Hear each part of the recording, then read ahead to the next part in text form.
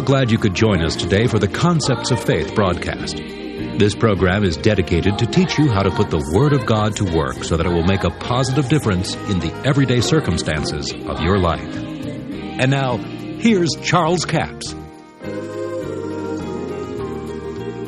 Now, I know I'm staying on this for a long time, and I'm not near through with it yet. You're going to get this before this thing's over, and it's going to change your life. Because, you see, the seed is in itself. It's not the devil causing most of the bad situations in your life. I'm not talking about, it's not, let me restate that.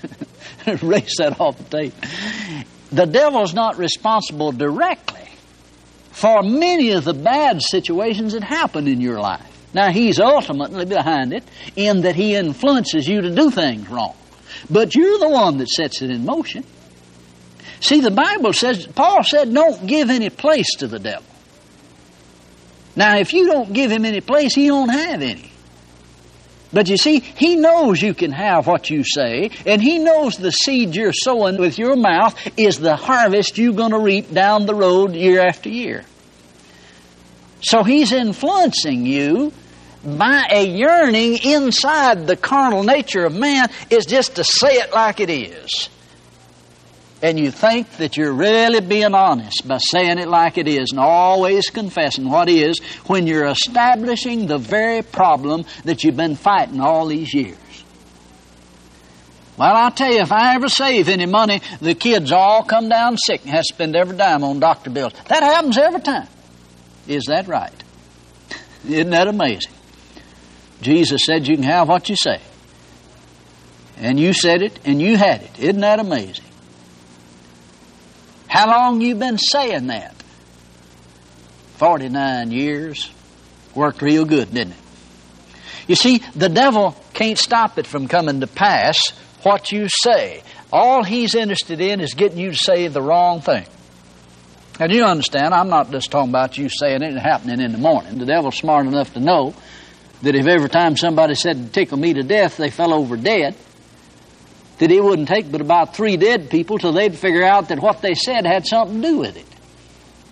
Or if they spoke something else bad and it came to pass overnight, eventually they'd figure out that that's what is causing it.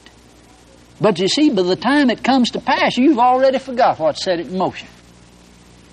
You forgot what kindled the fire. I know I'm on some of your toes, but I'm going to stand there. God will heal your toes. Now, here he says, if you had faith as a seed, you would say to the sycamore tree, be plucked up by the root, be planted in the sea, and it would obey you. It'll obey you. It will obey you. It will obey you. See, the life force in what you spoke lived until it caused the destruction of the problem. You spoke life to it. Now, let me give you, for instance, of a situation like this in real life in Jesus' ministry. There in the 5th chapter of Mark, you find that Jesus had a multitude thronging him there, and Jairus, the ruler of the synagogue, came to him and he fell down before him and he said, my little daughter's at home at the point of death. He said, come lay your hands on her that she may be healed and she shall live. Now that's quite a mouthful, wasn't it? I mean, that's a faith statement. Now here's a man that said, I have faith as a seed and I'm going to declare what will happen now before you go to my house. Now see, Jesus said if you had faith as a seed, you would say. I don't know how, maybe Jairus heard him preach this sermon. I don't know. But here's the ruler of the synagogue. He comes to Jesus and he says, now, my little daughter's about dead, but he said, if you come lay your hands on her, that she may be healed, and she shall live. Okay, Jesus just stopped what he's doing, just turned and starts following Jairus going down to his house. And you know the story. There was a little woman with the issue of blood. 12 years, done everything she could and was nothing better. Been to doctor, spent all of her money. She was worse than she ever was.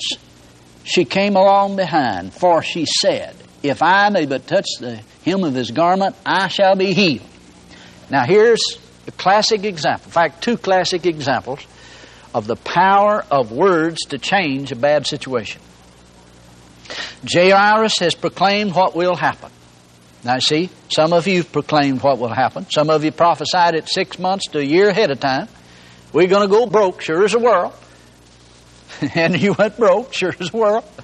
Some of you prophesied other things, came past just like you said, and you thought you was a good prophet. Didn't know you was the one that was establishing the destructive force. That destructive force lived on the life that was in your words because you believed those words and you spoke them. You planted it.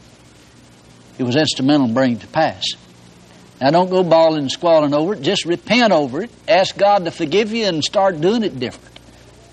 Now, here's what happened. The little woman said, if I may but touch his clothes, I'll be restored to health. Now, what made her think she would? She hadn't got any better. Anything she'd done, all the doctors had done to her, had made her worse. But no, she said, I'll be restored, made whole when I touch his garment. Now, see, the hem of his garment had a border around it, and it was representative of the covenant of God. She had decided to make a statement. The Amplified says she continually said this. Now remember, this woman has a grow worse image. She's grown worse for 12 years. That'd give you a grow worse image, wouldn't it? Some of you have got a grow worse image. Some of you have got a poverty image. Some of you have got a sick image. Now I can tell you how you can change it. You don't have to stay that way. Do what the woman did. See, what she based what she's saying on was the covenant of God, the hem of his garment. See, in the book of Numbers, God told them to sew this border around their garment that was representative of their covenant with God. Now that's what she's after. She's after that covenant. See, what she did, she established her own point of contact.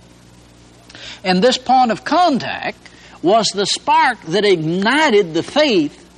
See, she developed the faith by her words and what she believed. She believed, she said it, and the more she said it, the more she believed it. Now what she did, she spoke life to a bad situation. See, here's sickness. Here's a problem in her life that's going to cause premature death if she doesn't change it. Now what she did was she changed the whole total concept of traditional ideas. The priest may have told her, well, you might as well just say it like it is and just admit and just go ahead. It may be the Lord's will. I don't know what the priest told her. But I know here's a woman that come through the crowd to get to Jesus.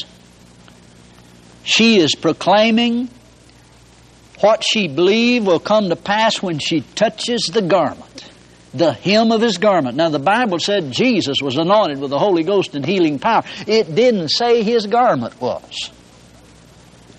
So she had no basis for believing that garment's going to heal her other than the fact that that garment is the covenant of her God. Now, if you had faith, let's say this, if she has faith as a seed, she's going to say what's happening to her. Or what happened to her years ago. No. It didn't say if you had faith as a seed, you would proclaim that the sycamore tree is getting bigger and I can't ever get over it. No, Jesus didn't say that. The woman did not proclaim what was. Now, wouldn't that have been something if she'd been coming along there behind Jesus saying, 12 years and I'm getting worse, 12 years and I'm getting worse, 12 years and I'm getting worse, 12 years and I'm getting worse. Guess I'll go to the grave this way. What do you suppose would have happened when she touched Jesus' garment? She'd have probably died. She'd have probably activated her own funeral. But thank God she didn't do that, did she? And it was true, wasn't it? It was true. 12 years she'd got worse, hadn't got any better.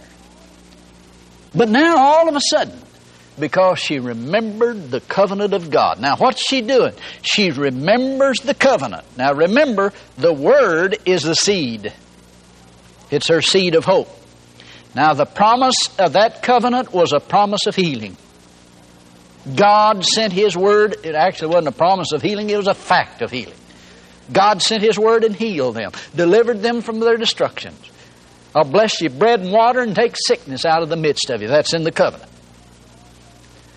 Now here she comes along there proclaiming end results. Not talking about what is, not talking about what happened years ago, not talking about how she feels or what happened. She came saying and decreeing what is going to happen when I touch the covenant. And you know what happened? Exactly what she said.